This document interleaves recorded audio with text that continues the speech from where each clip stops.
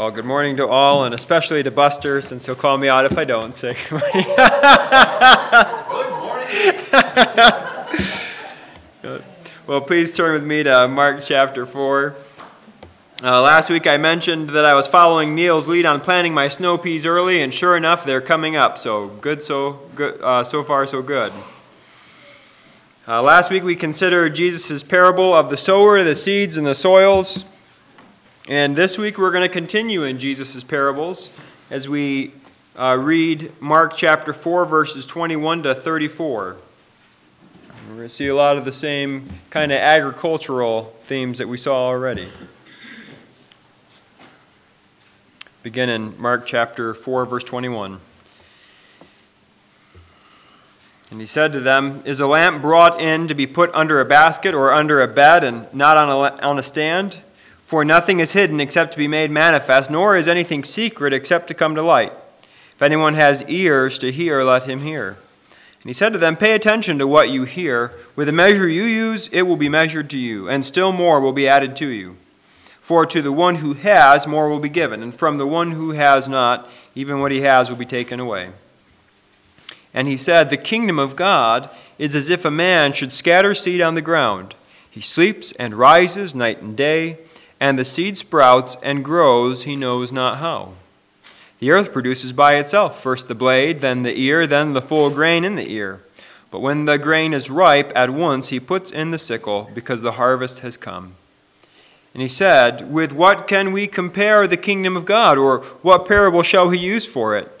It is like a grain of mustard seed, which, when sown on the ground, is the smallest of all the seeds on earth. Yet when it is sown, it grows up and becomes larger than all the garden plants, and puts out large branches so that the birds of the air can make nest in its shade." With many such parables he spoke the word to them, as they were able to hear it. He did not speak to them without a parable, but privately to his own disciples he explained everything. Let's pray. Father, again, we thank you for speaking to us, that you have spoken your word and we have received it. I pray that you would help us, that you would make us a people who are fruitful, and in our day that you would use us for others who have not heard yet, or maybe some that have heard but haven't believed yet. Lord, I pray that you would use us in their lives, that you would cause us to keep growing in you, Lord, that we would know you and love you better. And help us towards that end this morning, we ask in Jesus' name. Amen. Mark will say at the end of our passage that we just read that Jesus spoke the word to these people here in many such parables. In fact, it says that he did not teach them without a parable. Even though, as he would go on, as we saw last week, to talk to his disciples in private, and he would interpret it to them in private. Well, if we pull these three parables together, I think we can find some common themes that run throughout them in a common application. I think the call for us as we read this is to seek to grow in Christ and spread your faith while you entrust it all to God. I think we want to grow in Christ and spread our faith as we entrust all of that to God. As we work through these, we would see in the first parable here, we might call a shining light. In the second parable, we'd see the growing harvest. And in the third, see an expanding kingdom. We're going to take these parables one at a time and work through them. Well, in the first part of this first parable, we see that Jesus talks about a lamp. He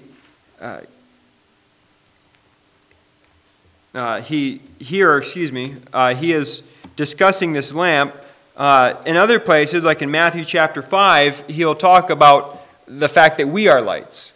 And he'll say that we don't hide our lights, but rather we shine out. I don't think that's exactly the point he's making here. In fact, as he talks about a lamp that's brought in, he's talking about one lamp, and the English here talks about being brought in, but the Greek is actually more forceful. It says a light doesn't come in. It's actually a different verb altogether, the idea of something coming in. And I think here perhaps Jesus is actually referring to himself. He is perhaps the light here that is coming. John will talk about Jesus in John chapter 1 as the true light that gives light to all the world. Jesus is likely the one who's coming in here as a light. I think Jesus sees himself as that light. And if that's the case, then I think he's returning to a previous theme we've already seen last week, as in chapter 4, verse 10 to 12, he talks about things being revealed and things being concealed. And I think that's pertinent to what he's saying here in this parable. He says that the mystery of the kingdom has been given to those who listen to him, but not to outsiders. It was not, and beyond that, it's not only Jesus' teaching that's veiled in parables that we see here, it's also his person, as we've seen it through Mark's gospel. Earlier, you will recall in chapter 1 that when a demon says, "I know who you are, you're the Holy One of God," he silences the demon. He doesn't want the demon telling everybody who he is. We see that again in chapter 3, verse 12. The demon says that he's the Son of God, and Jesus silences the demon. There's something at this point in Jesus' ministry that about his teaching and about his person that is concealed. He's not letting everything be known. There's a veil over his person and his teaching. But in the meantime, for those who are coming and hearing, he's stressing to them that they have to listen. They have to hear. You who have ears to hear, listen. He's inviting them to hear him truly for what he is speaking. And I think it's in light of that, then the next verses come in 24 and 25. He says, "And he said to them, 'Pay attention to what you hear. With the measure you use, it will be measured to you, and still more will be added. For to the one who has, more will be given, and from the one who has not, even what he has will be taken.'" The disciples must be careful to listen to Jesus, as opposed to those who, although they heard, they didn't understand. They need to be careful to listen. In fact, what the disciples had been given would increase. It would become clear that Jesus was the Messiah. We'll see later in Mark's gospel, Jesus will be declared that he's the Christ by his disciples. But more than that, and they didn't get it, that the Messiah would have to suffer. They just didn't get that. They didn't understand the fact that the Messiah would have to suffer. And even beyond that, that the Messiah would rise from the dead. These first disciples had accepted Jesus and his teaching. They heard it and they received it. But they didn't fully get who he was. We'll see that later, I think in Mark chapter 8, that there's this healing that takes place in 2 stages, and it seems to be pointing to the fact that although the disciples receive Jesus, they don't quite get him yet. There's aspects that they don't get. And we'll see that further in Mark's gospel. But if they listen now, if they receive Jesus, they would receive more.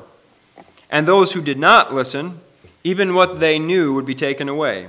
It's puzzling. It's a puzzling fact that many of Jesus' first hearers in Galilee would ultimately reject Jesus. Many listened to Jesus with intrigue, but at the end of the day, they rejected him. Even further, within a few decades, the Jewish community in Israel would expel the Christians from their synagogues. And what would happen as a result of that is that the Christians would be forced to have to confront the Roman state on their own. For a while, for a few decades, the Christians enjoyed the religious freedom that the Jews had. For a couple hundred years, the Jews had clashed with the Greeks and then with the Romans, and ultimately they had some level of freedom to worship God without having to worship the pagan deities. And when the Jewish community expelled the Christians, then the Christians had to face Rome on their own terms. And much of the persecution that happened in that first century was started as that rift continued. But many of the people who heard Jesus, they didn't really hear him. They didn't understand him. They would go on to reject Jesus and persecute his followers. Even what they had, what they thought they had, would be taken away. Well, where does that leave us to read this parable? I don't think this is just a historical note. I think it is true for its first listeners, and that's true, but there's a dynamic there that we share with them. We live on this side of the resurrection, this side of Pentecost, and this side of the completion of the New Testament. For those first disciples under Jesus as his apostles, the more added to them would be additional revelation as they continued to grow to know who Jesus is. and grow deeper in their understanding of them. And to us, as Jesus' disciples farther down the road, we inherit this good deposit that's been entrusted to us by them. And so we should press into the Bible. We should press into all of it. We've been given the totality of the Scriptures, and so we have to pay attention to it. We have to listen to its message and accept it. And if we do, we will continue to grow as we press in. Not a single one of us is going to exhaust all of what this book has to tell us about God. But there will be a special joy for us if we exhaust ourselves trying. We should find in this parable, further, a promise regarding the profitability of applying ourselves. We should see in this parable a promise for us if we put our heart to understanding God's Word. Some people never take up and read God's Word because they wonder if they're going to get anything out of it. Or maybe others think that they're not smart enough to understand it. But that is wrong thinking. Understanding God's Word comes as a gift from God to the one who seeks it. You don't have to go to Bible college to understand God's Word. You don't have to have a seminary degree to open this book and meet God. Paul tells Timothy in 2 Timothy 2:7, he says, "Think over what I say, for the Lord will give you understanding in everything." Well, there Timothy's called to think about it. Think about what I say, for the Lord will give you understanding. It's the Lord who gives us understanding of His Word. And it's not complicated and hard for us to open it up and read. This parable should encourage us that there is a reward for us if we apply ourselves to God's Word. So make a habit of taking up your Bible, praying for understanding, and then searching for what God might show you about Himself. You will be blessed. Let's look at this next parable now. We've seen the light shining. Let's look at this growing harvest in verses 26 to 29. I'll just read the parable again here. He said to them, "The kingdom of God is as if a man should scatter seed on the ground. He sleeps and rises night and day, and the seed sprouts and grows, he knows not how. The earth produces by itself first the blade, then the ear, then the full grain in the ear. But when the grain is ripe, at once he puts in the sickle, because the harvest has come." Now here, Jesus tells this parable. He's explicitly talking about the kingdom of God. Now I think he's probably been talking about the kingdom of God even previously, but here he mentions it, and we'll see that in the next one as well. In fact, Mark will summarize Jesus' preaching at the beginning of the gospel as regarding the kingdom. And back in Mark chapter 1, verse 14 and 15, it says, "Now after John was arrested, Jesus came into Galilee, proclaiming the gospel of God and saying, 'The time is fulfilled, and the kingdom of God is at hand. Repent and believe in the gospel.'" There Jesus says that the kingdom of God is at hand. And when we were there, I tried to argue that the way that Jesus can say that the kingdom of God is at hand is because the king has come. Because the king is there, the kingdom of God is at hand. Jesus is the king of that kingdom, though he is not universally recognized as that yet. In his 1,000-year reign on earth after he returns, nobody's going to be able to deny it. People might deny it today, but nobody will when he reigns visibly. But for now, his kingdom is still present, and his kingdom is represented in his people. His kingdom is seen in the lives of his people, even as we face opposition at every turn in this world. In these two parables, Jesus will teach about the expansion of that kingdom. He's going to instruct us about its growth and its spread. In these verses, in this parable, Jesus returns to the image of seeds that have been planted. But he's going to bring out a little bit of a different lesson than he did in the parable of the sower. Here, a man scatters seed on the ground, and then he goes to bed. And he gets up, and he goes to bed, and he gets up, and he goes to bed. And you get the idea. It goes on. This goes on for a good number of days, and in the meanwhile, the seed begins to grow. It sprouts, produces the blade, and then it bears fruit. And although the farmer doesn't understand how it works, the seed germinates and it grows. He doesn't have to teach the seed how to grow. He doesn't have to go out there and give the seed a pep talk about how to sprout out of the dirt. It just does it on its own. It says the earth produces by itself. His task is to plant it. The seed grows up until it's time for harvest, and at once, the word in Greek is Mark's favorite word here, immediately, and immediately, when it's time for the harvest, the farmer puts the sickle in, and it's harvested. Now, what do we gather from this parable? What does it mean? I believe both this parable and the next point to the spread of the kingdom of God in this age. The harvest is coming someday, but we don't know exactly when. It is coming, and at that time, Christ will gather his people. Until that time, God's kingdom is growing. The total number of those who have walked this planet and trusted in Jesus will continue to grow until the harvest is fulfilled. And that's when the harvest will come. And only God knows when that is. But how does it happen? Now, is this parable saying that it's 100% on us to bring this about? I don't think so. We are responsible. But as we're responsible to spread the word, we sow, as this verse says, but we don't have ultimate control. We spread the seed, and God works from there. It's not in our power to save people. But Paul tells us in Romans chapter 1:16 that the gospel is the power of God unto salvation. God's Spirit works through God's word to do the work that we can't accomplish. But we must be faithful to plant it. The task is on us to spread that seed.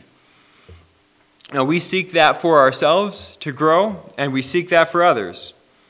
We labor, and then we go to bed.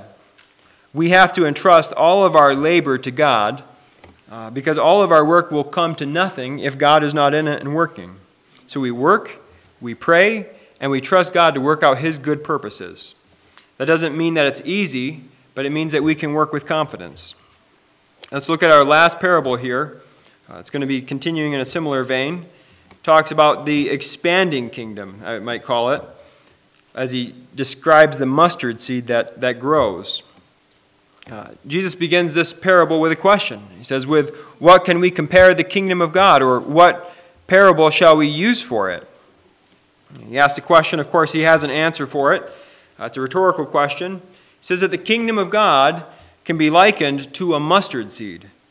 This isn't the mustard seed of faith that Jesus describes elsewhere that can uproot mulberry trees and uproot mountains, but rather this is a mustard seed being used for comparison for its smallness. And even there, its size is important for Jesus' illustration. But here, he's talking about the way that although the mustard seed is the smallest of all the seeds, it has an unanticipated growth.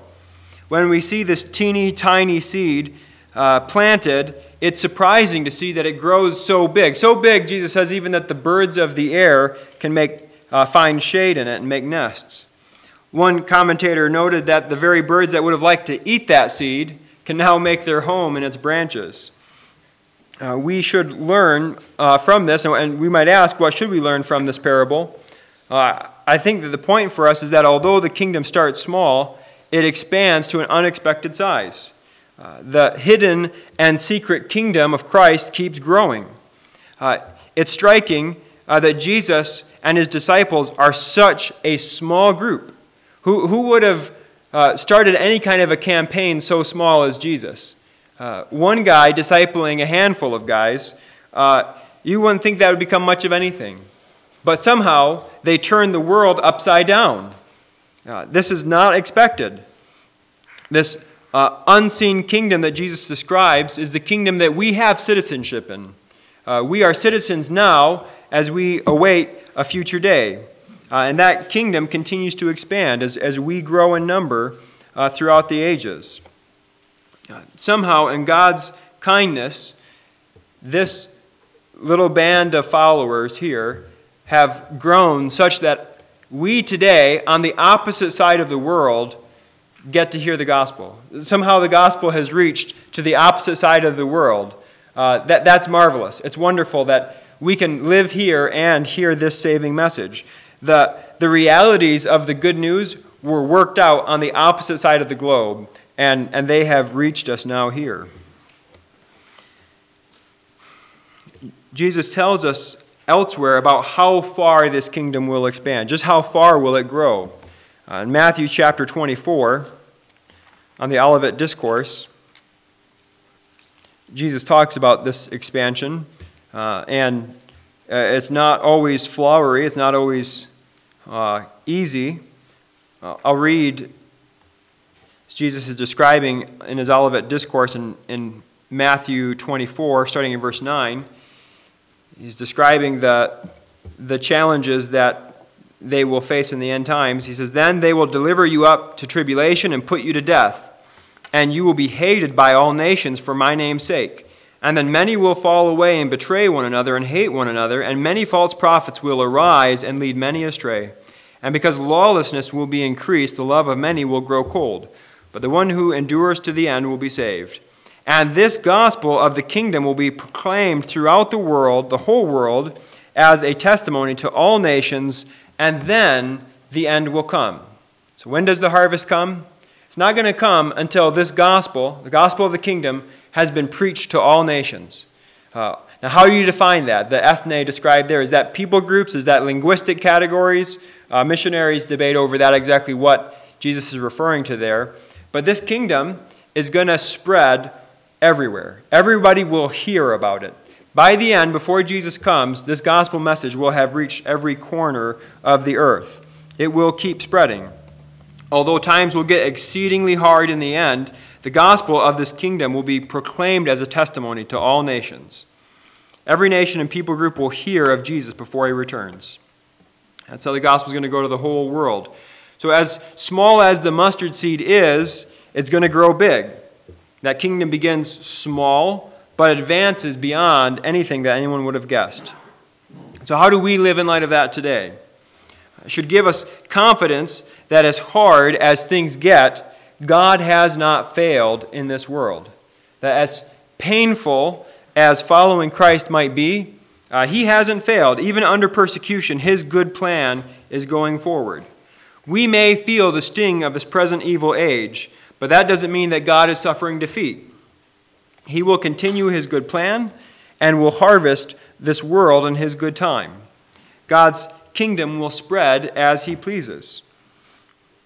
We can see that in stories like the story of Hudson Taylor and his work with the China Inland Mission that he founded. In the 1800s, you may have heard of the missionary Hudson Taylor, pretty commonly known. In the 1800s, he went to China to serve as a missionary. His work began slowly, but he had pretty aggressive dreams. His humble beginnings led to a work that flourished in China. In 1865, the China Inland Mission was established, and the work continued to grow from there. Around the turn of the century, in 1900, there was the Boxer Rebellion, if you've ever heard of it. It was a peasants' revolt in China that sought to expel all foreigners. Of course, the foreign missionaries are in the land and working, and it was a very bloody conflict. And almost 200 missionaries were martyred in that time, in 1900, in the Boxer Rebellion. But even under persecution, the work continued. The work of the China Inland Mission was disrupted, though, when Japan, right before World War II, invaded China and began to spread its empire there. The work was disrupted, but it continued on. They were trying to shift their base around and figure out what to do. But the missionaries eventually were completely expelled from China. After the end of World War II, the nationalists in China and the communists were at war together. Eventually the communists won, and they designated all Western missionaries in China as imperialist spies. And they might as well have had a target on their back at that point. And so the sending agency decided, well, we need to pull our missionaries back. And it was a very tear-filled decision, I'm sure. So all the missionaries are pulled out of China that were sent with China Inland Mission. And nobody knew what was going on. What's going on in China while all these missionaries have been pulled out? I have to imagine it was a heart-wrenching decision. And for many of the missionaries, I have to imagine that it was tempting to think that the work had come to an end. There was a lot of concern among the missionaries as to how the Chinese Christians were faring when their leaders had been pulled away. Many feared that the spread of the gospel would have come to an end at that point. But an odd and very delightful, different reality was coming about. In the days that followed the expulsion of the missionaries, the gospel went forward rapidly in China. The gospel spread wildly throughout the nation. Today there are tens of millions of Christians in China. Eventually, as the missionaries were able to return, they found that the Lord was doing an amazing work in their absence. The Lord is able to work when we are no longer able to work. We do what we can, and we do the best that we can, but it has to be God doing the work. And He is able to do far more while we sleep than we can do while we're awake and toiling. He has continued His work there.